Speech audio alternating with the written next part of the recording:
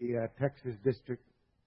I appreciate Brother Kilgore and his fine ability, his ministry, known him all of my ministry, and certainly appreciate the leadership that he is doing in this wonderful district.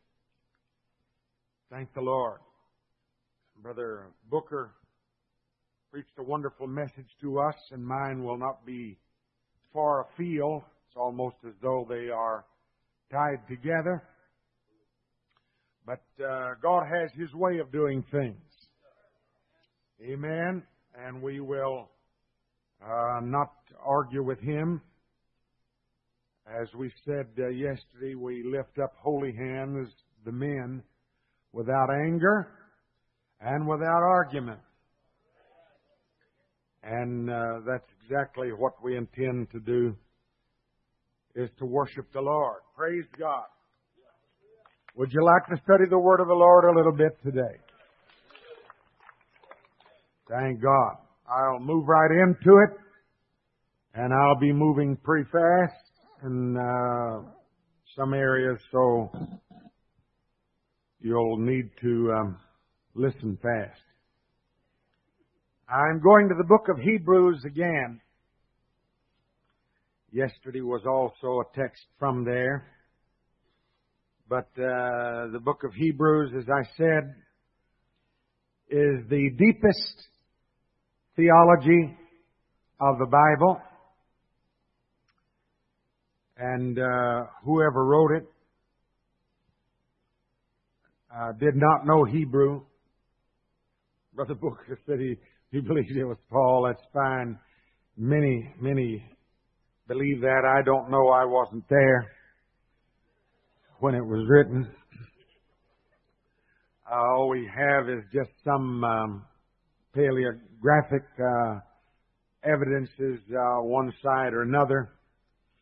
But the writer did not know Hebrew.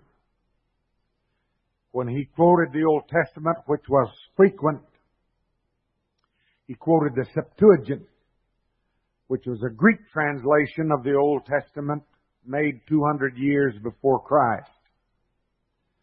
And the Jews were afraid that Greek becoming so popular, becoming the world language, that they would lose the Hebrew and lose the Bible, and so they had it translated into Greek.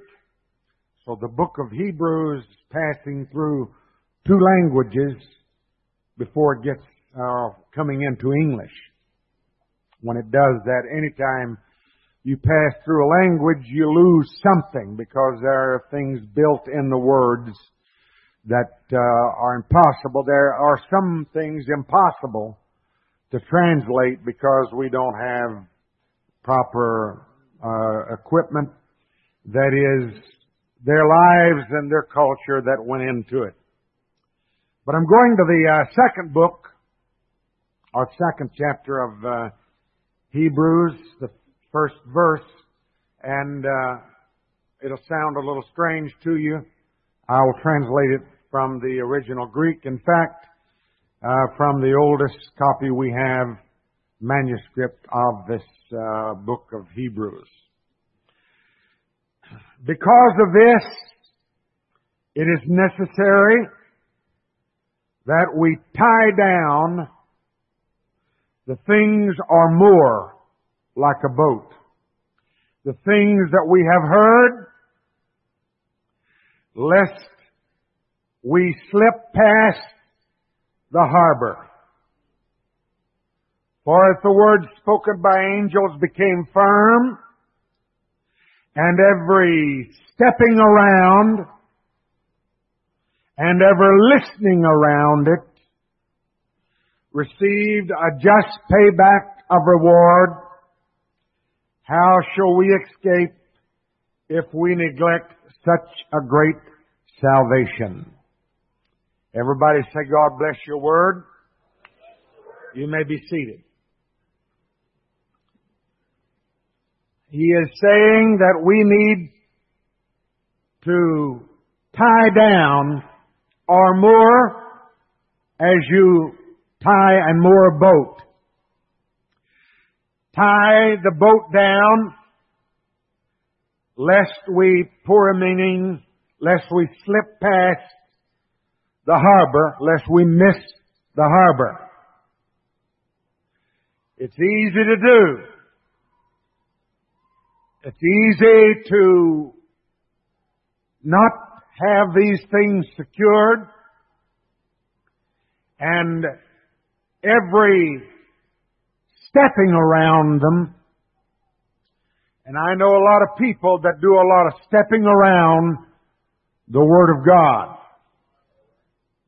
And every listening around the Word of God receives a just payback of reward. How are we going to escape if we neglect such a great salvation? The book of Hebrews is about how great a salvation we have. How great and how much better is our gospel than the law. How much greater is our high priest than the high priest of the law. And he makes it altogether plain so that we should understand exactly how great the salvation is. He says, first of all, this salvation is great because God is great. And he quotes from the Old Testament. And every time that he quotes from the Old Testament, I have returned to the Old Testament itself and translated from the Hebrew by passing the Septuagint translated from the Hebrew. And there is some things that you will appreciate a difference. And Psalms 104, O Yahweh, my God, or my Lord, my God, you are exceedingly great. You put on majesty and honor while covering yourself with light like a cloak. Stretch forth out the heavens like a curtain, and he sets the rafters of his loft in the waters. The very top of his house, the rafters of his loft are in the waters. But he makes clouds his chariots. And he marches on the wings of the wind. And he makes angels and fiery flames his servants. In the Septuagint, it says that he makes his servants fiery flames. But the Hebrew says that he makes fiery flames and winds to be his servants. This God is great because he's so big. He rides, his chariots are the thick clouds. The rafters of the loft are in the waters. Job in Amos says that he goes out of his tent like a bridegroom, and he marches to the farthest regions of the darkness, and he returns through Orion, Pleiades, and through Sagittarius. The universe, we are just now learning how big it is.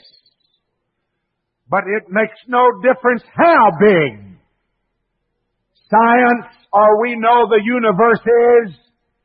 He is still greater than it all. I believe that He is before all things, and by Him all things exist. Praise God. Did it start with just, as science says now, as a grain of mustard seed and explode? Is that how it began? If it is, then He is the one who did it. Just found out that there's life on Mars by some spore, some bacterial element. Claim they just discovered it. That's a lie. They just now made it known to us. It was discovered several years ago. They are letting us know things a little bit at a time. And that is as our government is letting us know just a little bit at a time. But I tell you this, Paul says there are bodies that are earthly, and then there are bodies that are epurenu, that are above the heavens. By that, he means above the firmament, which is Rakish in the Hebrew, and is actually the hammered bracelet, translated the hammered bracelet, or the asteroid belt. There are bodies that are earthly, and there are bodies that are in the farthest region of the universe. I don't mean floating nebula. I don't mean just wind. I don't mean just spirit, but there are bodies. And Paul names some of them, calls some of them first things, or very old beings. Then he calls some of them authorities. He calls some of them rulers. He calls some of them things that are invisible. And he calls them things that are visible. But I tell you that God is great and that salvation is great because He is above all. God blessed forever. Amen. It says that He takes the universe or the planets, the solar system, and it grows old to Him. And it says He takes it off and folds it like a garment, lays it aside, this universe. Then He picks up another one and He puts it on like a fresh vesture. How many worlds has God made? How many solar systems has He made? I don't know. But I'm here to tell you that it all has come down to be revealed by His very name. It is Elohim Yahweh. It means the independent one who continues to reveal Himself.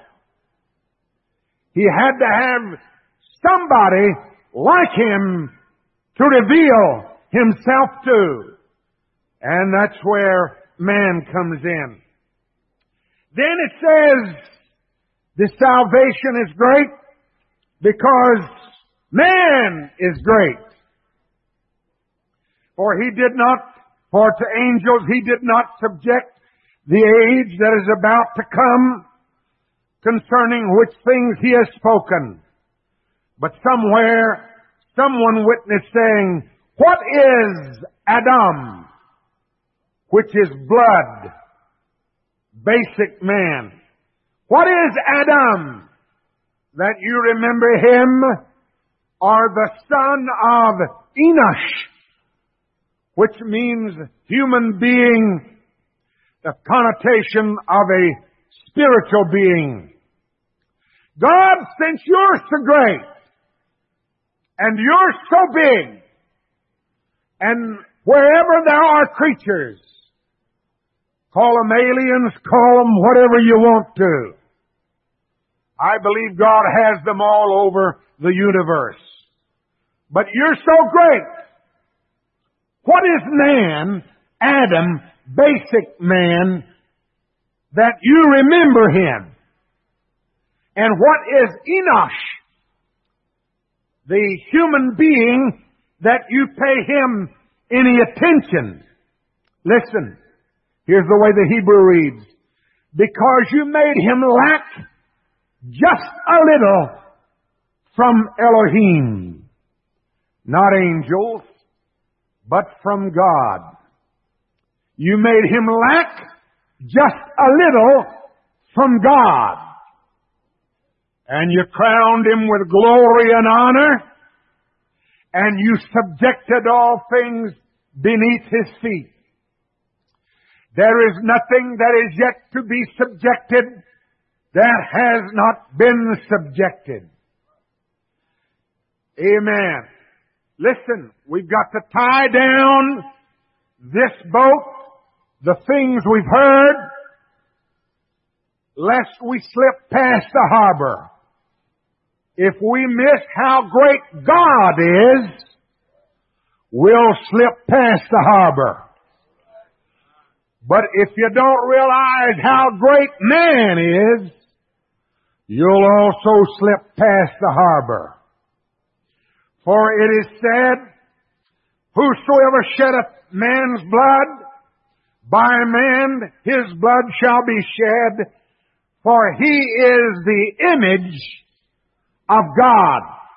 I told you yesterday how that in 1 Corinthians it says the order of divine series, how that men and women are supposed to wear their hair, and men are to have short hair, because he is the image and reflection of God.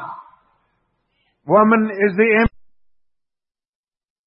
image and reflection of man. Someone asked me to say a little bit more about it. Can I just digress here for a moment? Somebody says, it doesn't say it's a shame or a sin, it only says it's a shame.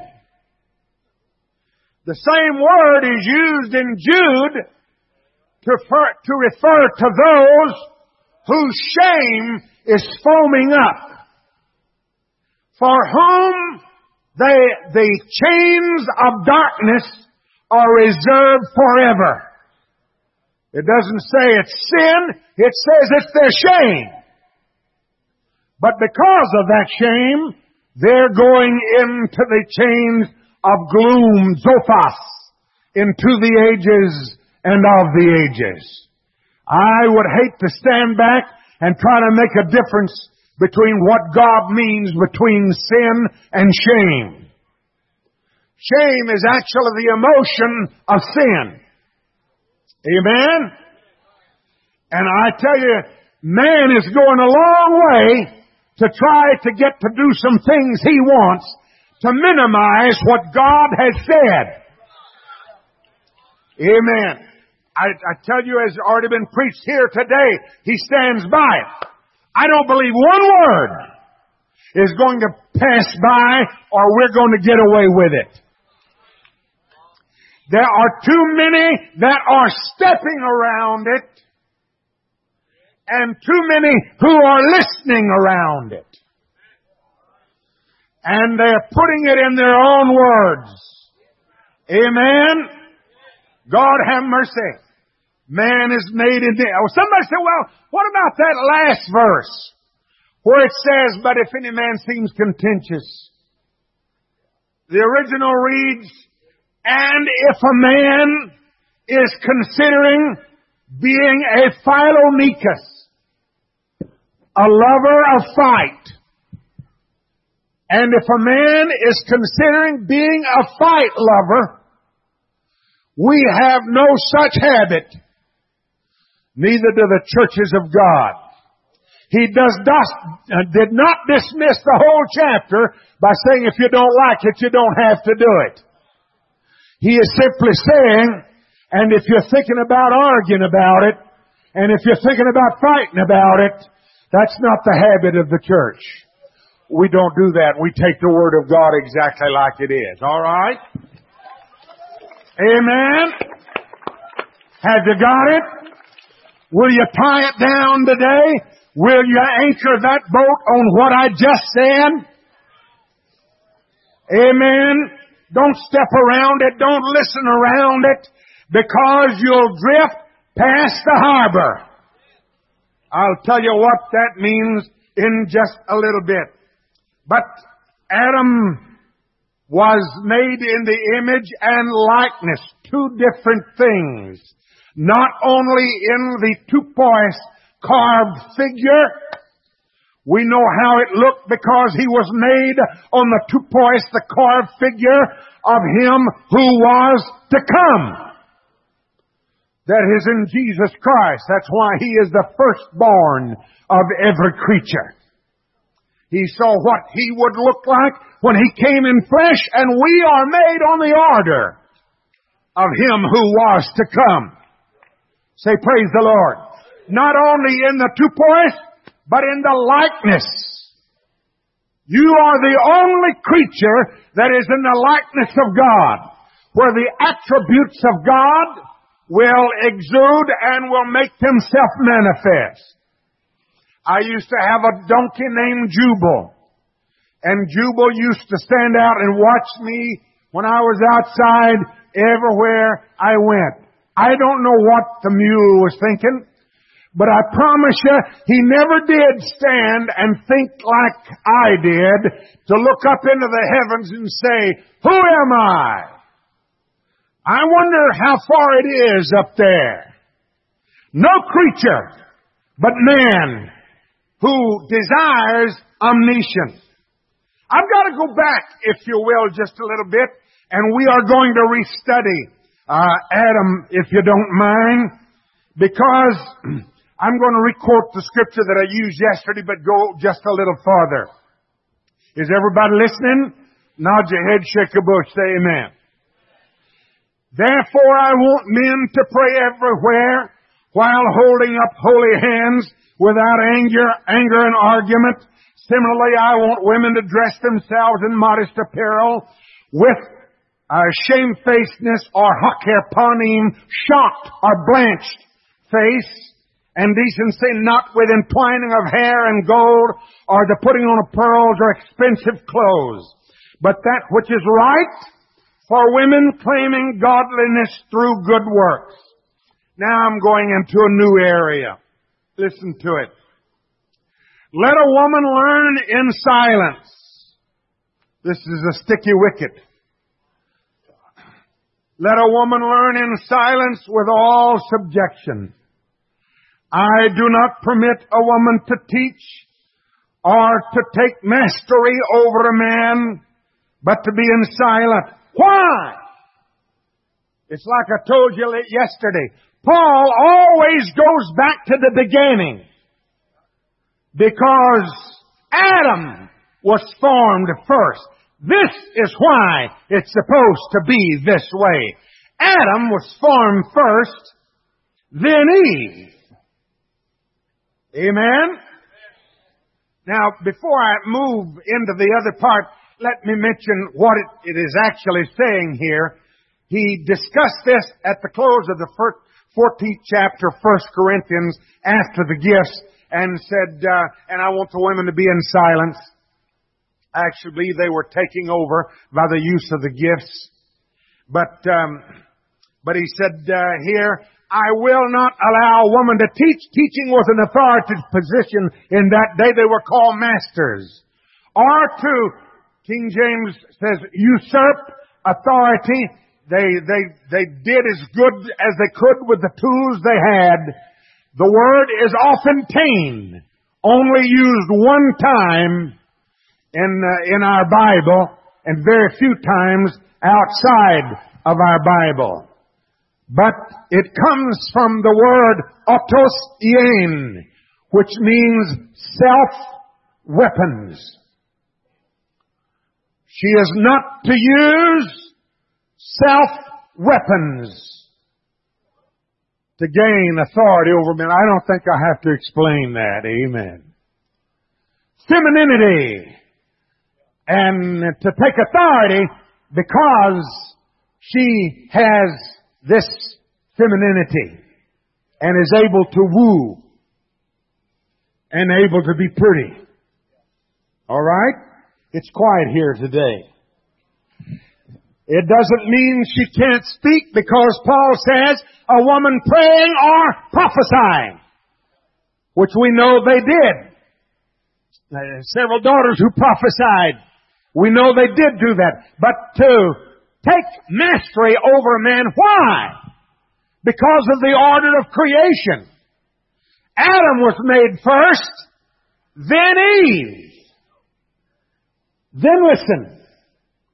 And Adam did not begin to be deceived. It is an ingressive, which means it didn't even begin to be that way.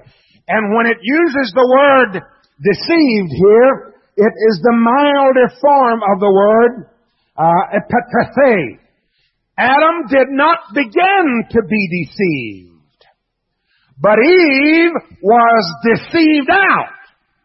It is epitaphe.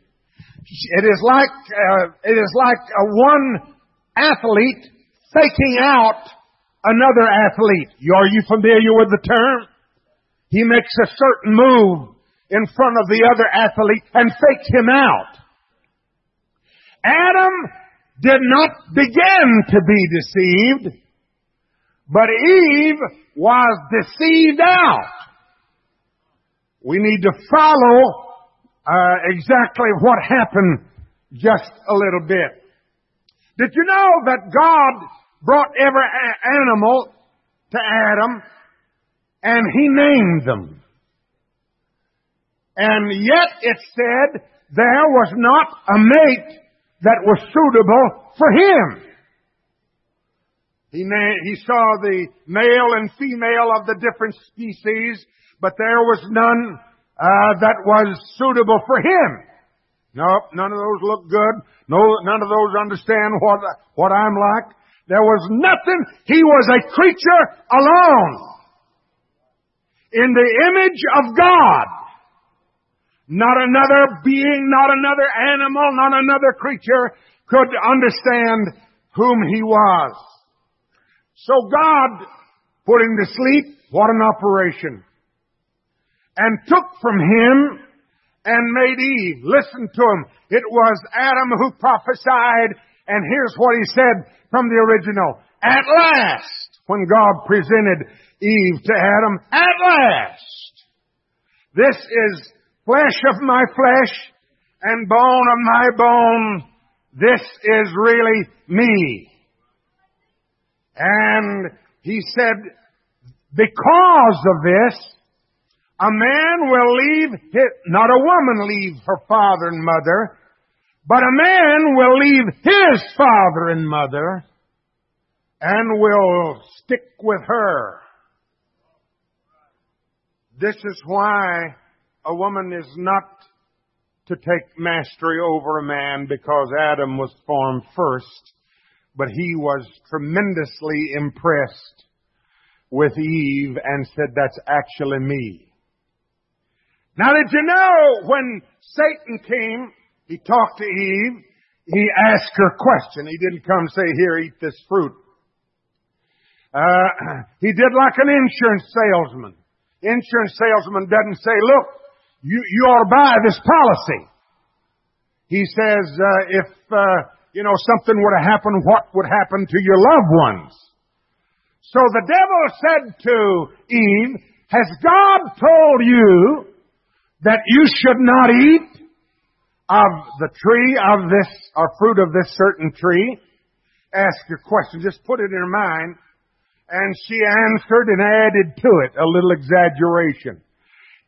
We're not to eat of the tree, and we're not to even touch it. God didn't say you couldn't touch it. That was her exaggeration. We can't do anything. Amen? I mean, we can't eat it. We can't even touch it. That sounds like people I know. I started to say some women I know, but that sounds, it better be people you know. And he said to her, God knows that the day you eat it, you will be omniscient. You will be like God. It was a lie. The day you eat that, you'll be equal to God. You will be exactly like God. It was a lie. So Eve saw that it was good for food.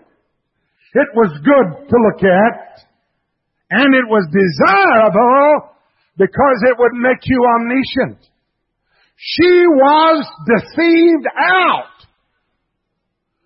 You want to know why Paul is telling us how things are supposed to work? It's because of this reason. She was deceived out. She brought it to Adam. He had a choice. He was not deceived at all. God had said, the day you eat it, you'll die. When he saw Eve eat the fruit, he knew she was dying. He had a choice. Either he did not eat, and she died, and he would be alone again, or else he would eat and die with her. Are you listening? Paul, teaching the Ephesians, said that husbands are to love their wives as Christ loved the church and gave himself for it.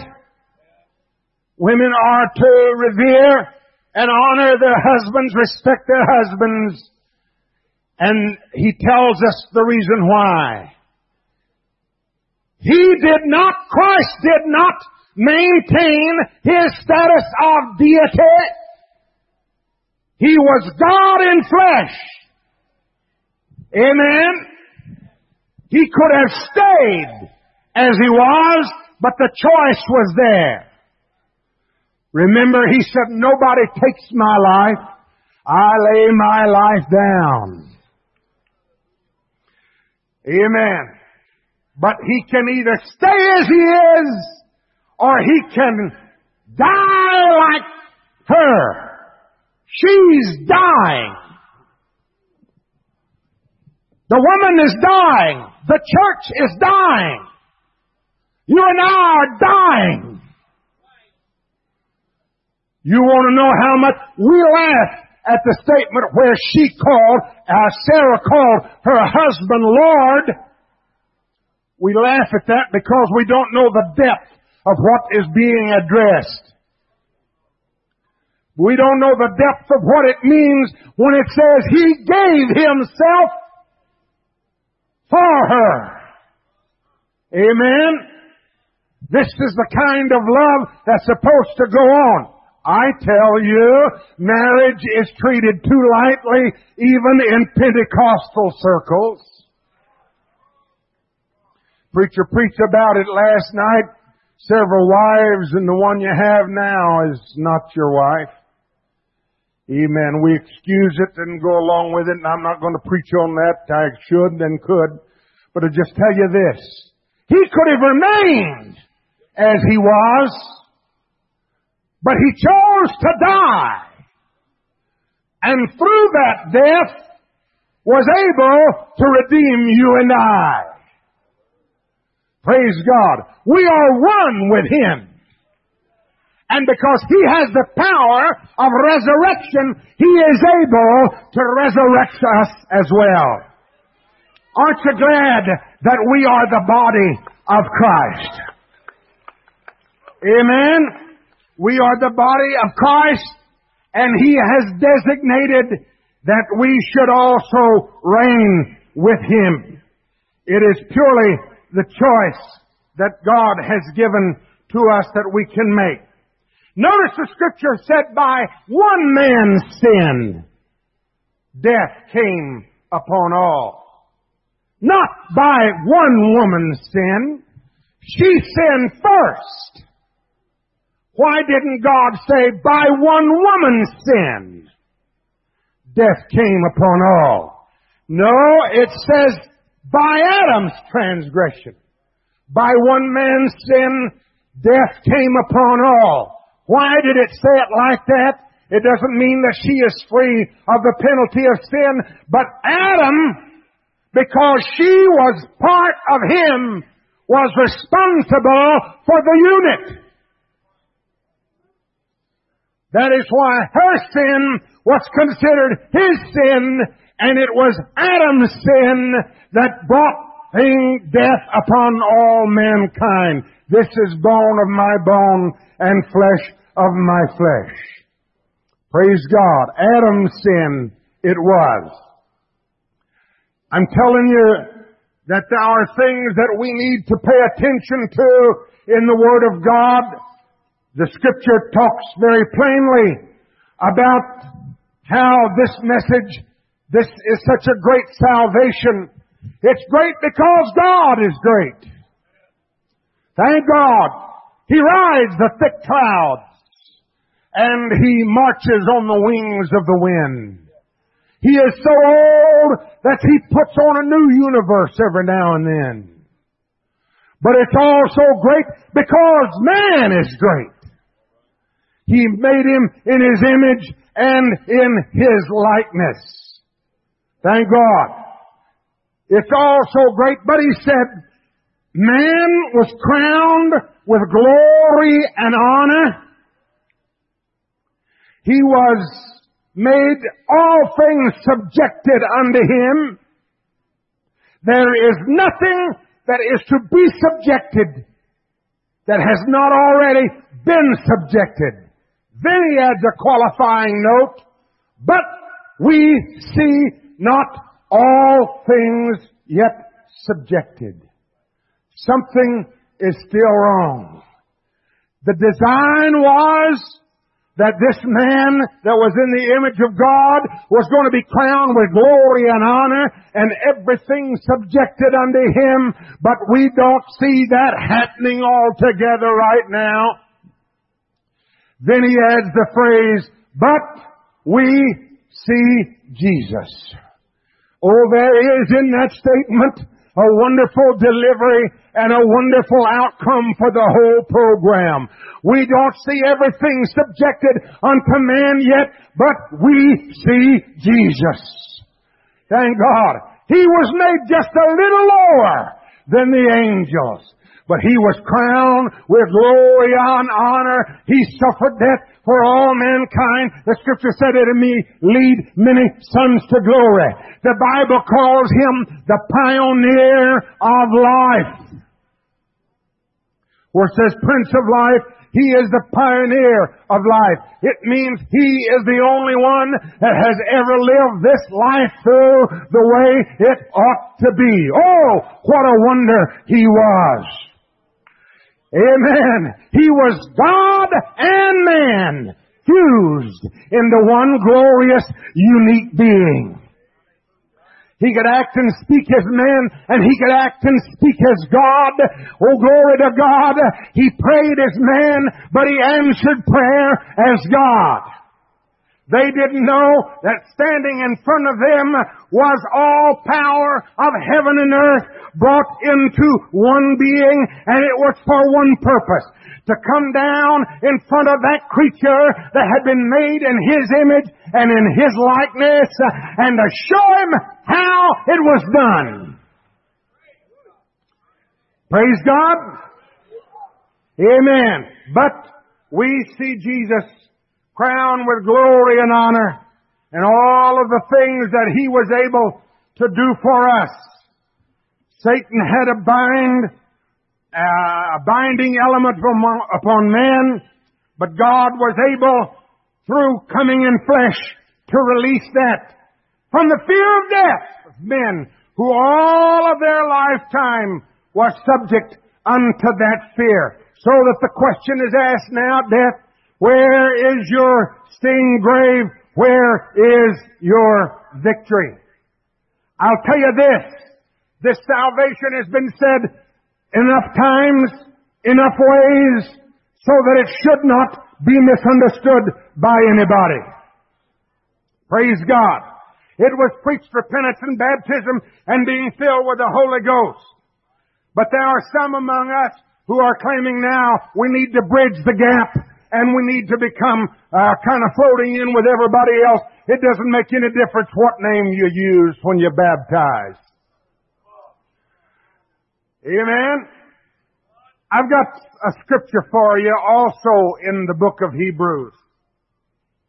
And I always thought it was talking about backsliders as far as just pure old sinners were concerned. But it's not. It's talking about people who have known the truth.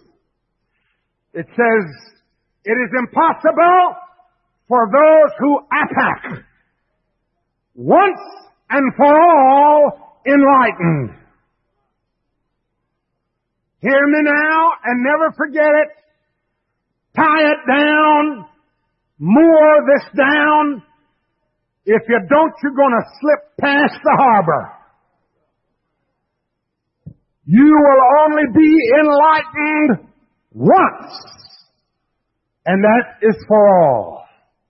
Once and for all enlightened. You may sin and repent and come back to God, but you will never be re-enlightened. Once you have said there is one God and His name is one and He demands repentance, He demands holiness, and you go from that, you will never be re-enlightened. Amen? That's the most fearful thing of all. I believe it is talking mainly about the ministry. You have only once and for enlightenment comes only that one time. Repent, pray through over some sin, but you'll never be re-enlightened. And then you've tasted of the heavenly gift. You've been made partners with the Holy Ghost. Tasted of the powers of the age that is about to come. And you fall away, which is a completed state. It's impossible to renew you again unto repentance. May I thank God today that I still preach what I did when I preached for Brother Barry many years ago. Amen. I still believe you ought to walk right, you ought to talk right, you ought to look right. Amen. I believe God expects us to be holy. Why? Because that's the way He is. We are in His image and in His likeness. The question is not what can I do to get by and still be called that, but the question is how much can I be like Him? That's what I want to find out. Therein is my salvation. How can I be like Him? Somebody said, what about these that are changing their doctrine? Paul says, Jude says, you pity them, but you do it with fear. Amen. Paul says, have no verbal exchange with them. Is that plain enough? Verbal exchange ruins your pure morals. They've called me a lot of times and said, I wish you would go talk to this brother. I wish you'd go talk to this one. I have nothing to say. Praise God.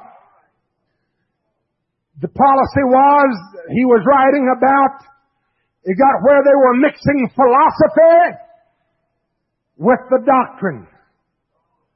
And you wind up with a freak. Anytime you start mixing up this doctrine with philosophy and with the culture and with the social structure that's around you, we can't pay any attention to how the rest of the religious world acts or what they say or what they do. We can't pay any attention to them whatsoever. But we have one thing to look at, has already been preached, and it's this word right here. Amen. They got so strange, they would baptize you, but they didn't believe in a resurrection from the dead. That's a freak. That's a strange put together. They'll baptize you, but they don't believe in a resurrection from the dead. Well, a baptism presupposes a resurrection. That's what it means. When I'm baptized, I believe I'm going to rise to walk in the newness of life. And if the same Spirit that dwell in Jesus Christ dwell also in you, it's going to make alive your mortal body. Glory. But you start mixing it with the surrounding philosophy and the culture and everybody putting their 2 cents worth in on it. Amen. And you start being more like them than this. Then he tells us for you to have any verbal exchange with them ruins your pure morals. Praise God. Hallelujah, hallelujah. Thank God for the gospel that I heard. I'm so glad they didn't care who was there or what you thought or what you was going to say about it. They preached the truth anyhow. We would not have been here today, none of us, if there had not been men who stood on their 2 feet and said, this is what the Word of God says. Amen. We're going to stand on this very Word itself. Praise God. And you are afraid, the Scripture says. I gave you yesterday the illustration about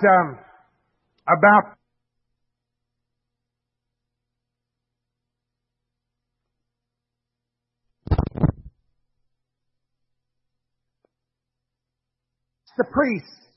If a man has a piece of holy meat associated with the temple, and he touches something unclean, by his touching that thing unclean, does it make what he touches holy?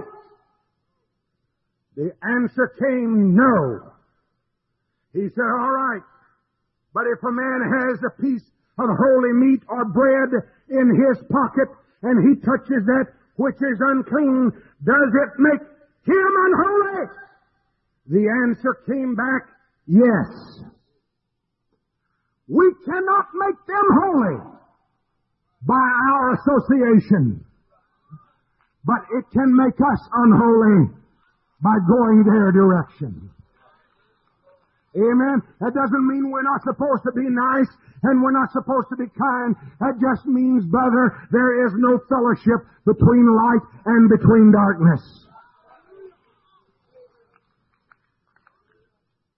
I don't care if they call it Phariseeism. They wouldn't know what a Pharisee was if it was to come up and hit them with their phylactery. Those people who are calling oneness God, one God, Jesus' name, Holy Ghost, tongue-talking, holy rollers, calling them Pharisees, they wouldn't know a Pharisee if he was to come up and hit them with a phylactery. You know what a Pharisee was? He wasn't a follower of the Torah or the Word. It wasn't that he was legal about the Word. He was a Talmudist. The Talmud is a commentary on the Mishnah, which is a commentary on the Torah, the law. They were following a commentary of a commentary that was a commentary. And it was so far from God, Jesus said, you praise me with your lips, but your hearts are far from me. I'm going to tell you what a Pharisee is, all right? Didn't Jesus say it? You praise me with your lips, but your hearts are far from me. He was quoting from the book of Isaiah, which says that you hand the book, you hand the law to a learned man, and you tell him, read that for me. And he picks it up and he says, it's too mysterious. It's too hard, I can't read it. So you hand it to an ignorant man and the illiterate man, and you tell him, read that for me. He's got a legitimate excuse. He says, I can't read. All right? They agree together. They can't read it, and they can't understand it, but we're going to praise God anyhow. That's exactly what a Pharisee is. It's those who can't pay attention to the Word, who don't understand the Word, but they're going to praise God anyhow. Amen. I believe that we ought to make an effort to understand and read and know what the book says. But this thing is spiritually judged or discerned, and a fleshly man cannot understand it. You're going to have to get the Holy Ghost down on the inside before you're able to pick up this Word and appreciate what it actually says. You won't love every line, you won't love every word if you don't have the Spirit of God within you. He has designed it so that those who should know will know, and those who should not know will not know. Listen to me for a moment. It said Judas got up to leave, go betray the Lord. Judas went out into the night. Then you have an inferential. Therefore, because it said Judas got up and went out, therefore Jesus said to his disciples, because Judas left, he was going to say certain things. He talked to them for a while, and then he says, I'm not going to talk to you much longer because the ruler of this world is coming back. And he has nothing in me. He don't know me. I got to wondering what all he said in that period of time while Judas was gone. You know what he said? One place Philip said, show us the Father. He said, have I been with you so long, and you don't know who I am? He that has seen me has seen the Father. That's ludicrous language for anybody except Jesus Christ. A mere man say that, that's crazy. When you see me, you see him, that's crazy. But he who was God and man could say, when you see me, you see him. Judas never heard that. Secrets of the church. Judas never heard that. Amen. Many things. He talked to them in parables. The disciples said, Lord, don't talk to us in parables anymore, but talk to us plainly. Jesus said, I have spoken to you in parables so that they who should know will know, and those who should not know will not know. There will be nobody that stands at judgment that was ever given the Word of God that did not deserve it. Somebody said, what about those that you just talked about who are enlightened once and for all and go away? Peter says a strange thing happens to them. They forget that they were cleansed from their old sin. It's a strange thing. When you're moving toward Him, He opens up to you. But when you start moving away from Him, you begin to forget what you know about Him. Check it out. It doesn't mean that you forget a day, an hour, or a particular time. It is simply saying you forget the value of the experience so that it is not a worthy component in your life anymore. Praise God. There's only one thing for us to do. We've got to go deeper, and we've got to become more like Him every day. The longer, the farther we go. Amen. Praise God. This is a great salvation because God is great, because man is great, and because Jesus was great. Hallelujah. And you wonder how Satan hopes to win. I'll tell you one thing. Tomorrow I'll be on prophecy, some perhaps. But I'm going to tell you something that he is able to do for you and I that Satan has never planned on. And that is that He's going to change us. In a moment, the word is atomi, an atom, the smallest particle of matter. He's going to change us in the atom of an eye. And it has been translated as the blinking of an eye, the quivering of a leaf, the flutter of a bird's wing. He says, that quick, we're not going to prevent those that are dead. The dead in Christ are going to rise first. But we which are alive and remain shall be harpazo, stolen out of here. Thank God. In a moment, in the twinkling of an eye, we're going to be changed. Walking around in this body. Amen. The next thing you know, Paul said, I was harpazo. He used the same word. I was caught up, harpazo, into the third heaven, into paradigm. And I heard things that are too sacred to tell. But the thing that concerned him all the time that was happening was, he said it 2 or 3 times, I don't know whether I was in the body or whether I was out of the body. Praise God. I'll tell you what you're going to be thinking when you're raptured. Is this me? Is this me?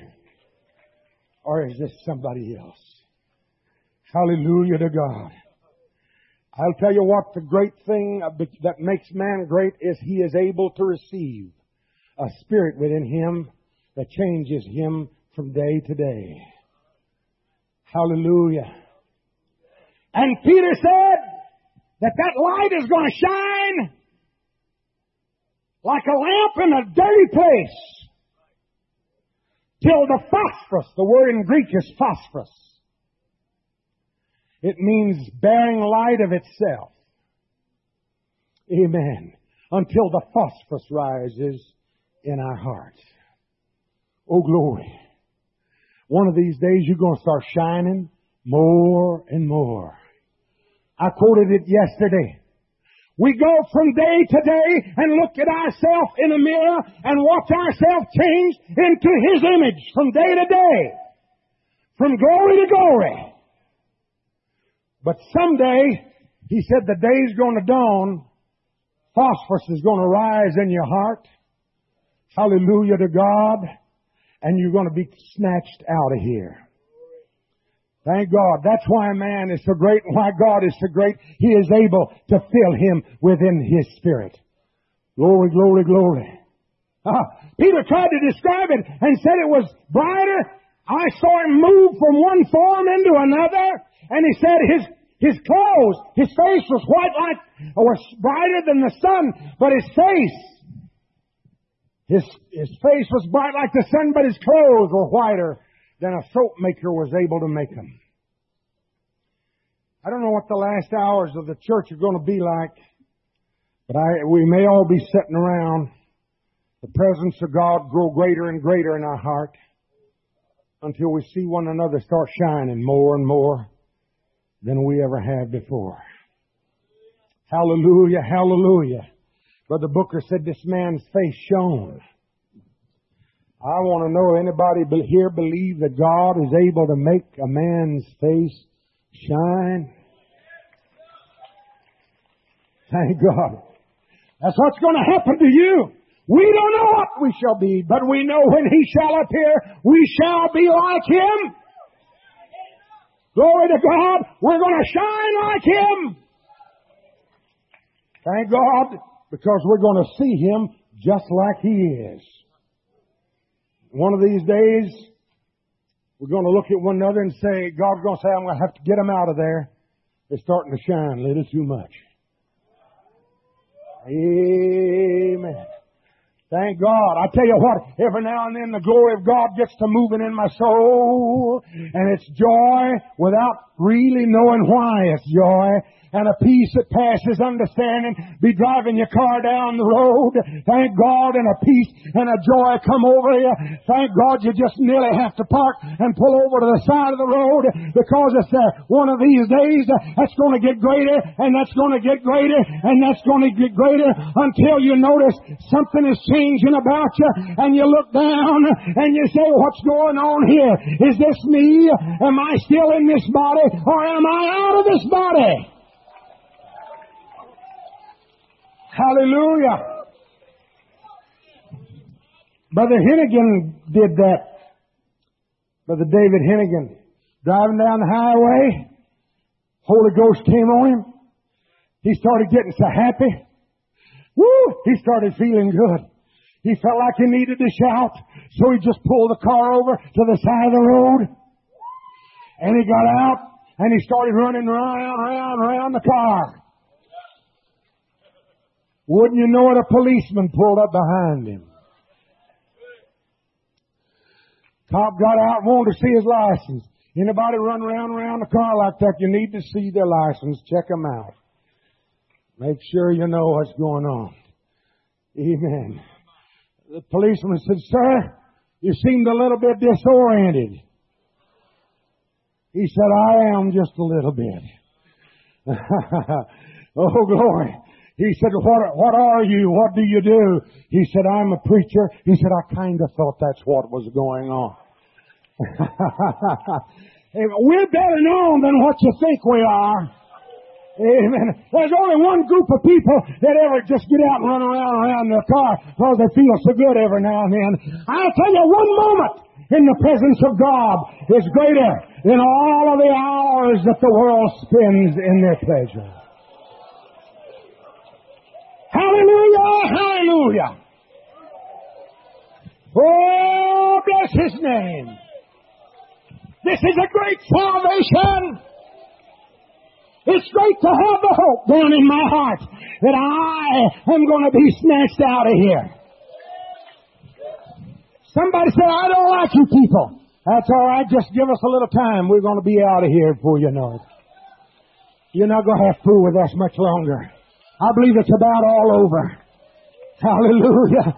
Amen. Made fun of, persecuted, tied to the stake and burned. I know they don't like us. We're a conscience to this world. Amen. Amen. Our request is like Moses to the king of Edom. Let me pass, I pray thee, through thy land. I just want to get through here. I won't eat of the fruit of your vineyards. And I won't drink of the water of your well, but I'm going to go by the King's highway.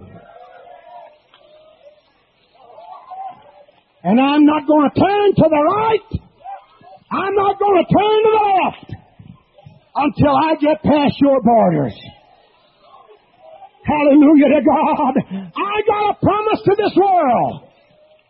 I don't need what you need to get by.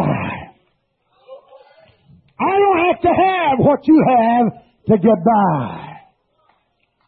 I don't need the world. I don't need the entertainment.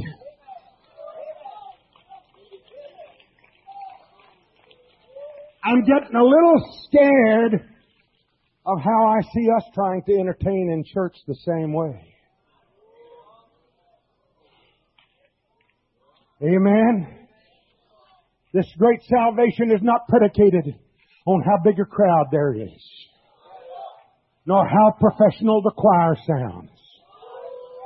It is not predicated upon how smooth the preacher is, and how well versed he is, and how he can sing everybody to sleep with his message. This salvation is predicated that God is great, man is great, and Jesus Christ is great, and we're becoming more like Him every day. Just let me through here. That's all I want. You don't have a thing in the wall I need. Jesus didn't claim to be a gourmet meal. He said, I am bread and I am water. And you live on that. You don't have to have all the fancy stuff. Just bread and water. And you can live on it. Hallelujah. How many believe that He is all that we need? Oh, glory to God. He's everything. He is all. He is all that I need. He is all that I need. Oh, bless His name. I want you to tie it down today. Moor the boat down. The things you've heard, lest you slip past the harbor. Praise God. I'm heading straight for that harbor. And I've got everything tied down safely. And I'm just waiting on Him to come. Oh, glory. I don't know what kind of sound it's going to be. It may be just a feeling within my heart. Like this is it. Hallelujah. When I feel my feet begin to leave the ground, I just want to lean back and take it easy and say, devil, kiss my foot. I've made it in. Amen, amen, amen. Oh, hallelujah, hallelujah. I want to know how long it's been since you've had the Holy Ghost to take over you or take you over and make you shout and make you worship like you never. I'm talking about the real stuff. How long has it been since you've had Him make you feel like this is the rapture? This is almost it. Praise God. I'm almost gone here. How long has it been? I say it needs to happen to us quite often. Hallelujah. My son was standing with me. We were at a conference, a general conference, brethren. Remember that? A sacrament and feet washing, or a sacrament service that was going on. And that huge crowd in that auditorium of preachers, just preachers, waves of the glory of God were sweeping over the preachers. You remember it, Brother Kilgore? It would subside, then it would start up at the front again, and the wave would just start sweeping over the congregation of preachers. I don't know who all felt it, but I felt the floor trembling under my feet. My son felt it as well. He was standing by me, and he said, Daddy, is this the rapture of the church? Is this? I said, just be still and wait. Hallelujah. Amen. By that I meant it could be. It very possibly could be. Hallelujah to God. Amen. The place where they prayed was shaken. Floor going to begin to shake. Glory to God. And the next thing you know, you're going to look down and you say, this is not me. Hallelujah to God. There's a little difference in you when you get glorified. Jesus joined two of His disciples on Emmaus Road. He just joined them. If I had been just joined by somebody walking along, I'd have left the road to Him. But there was enough difference in Him, they couldn't recognize Him right off. It says, the original says, their eyes were prevented from seeing Him. He walked and talked with them. They still didn't know Him. There's enough difference so that if you're on this side, you will recognize the other side. But we're going to be like Him. Therefore, we're going to know Him. On the time their eyes were open when they sat down and He started breaking bread, they said, where have we seen that before? I preached one time on the subject, how this man can break bread. Nobody had ever seen it done like that before. Oh, glory to God. But we're going to be changed into His likeness. And we'll see Him. We'll talk about it some more tomorrow. Praise God. well, some glad morning we shall see Jesus in the air. Coming after you, all his eyes will shine. What rejoicing there will be when the saints shall rise. Waiting for that jubilee, thunder in the sky. Oh, what singing, oh, they are shouting, shouting on that happy morning when we all shall gladly rise. For the day of glory, glory, glory, hallelujah, glory, when we meet our blessed Savior, and now I almost see all the saints dead, rising for that jubilee that is just ahead. In the twinkling of an eye, Jesus came to be. All the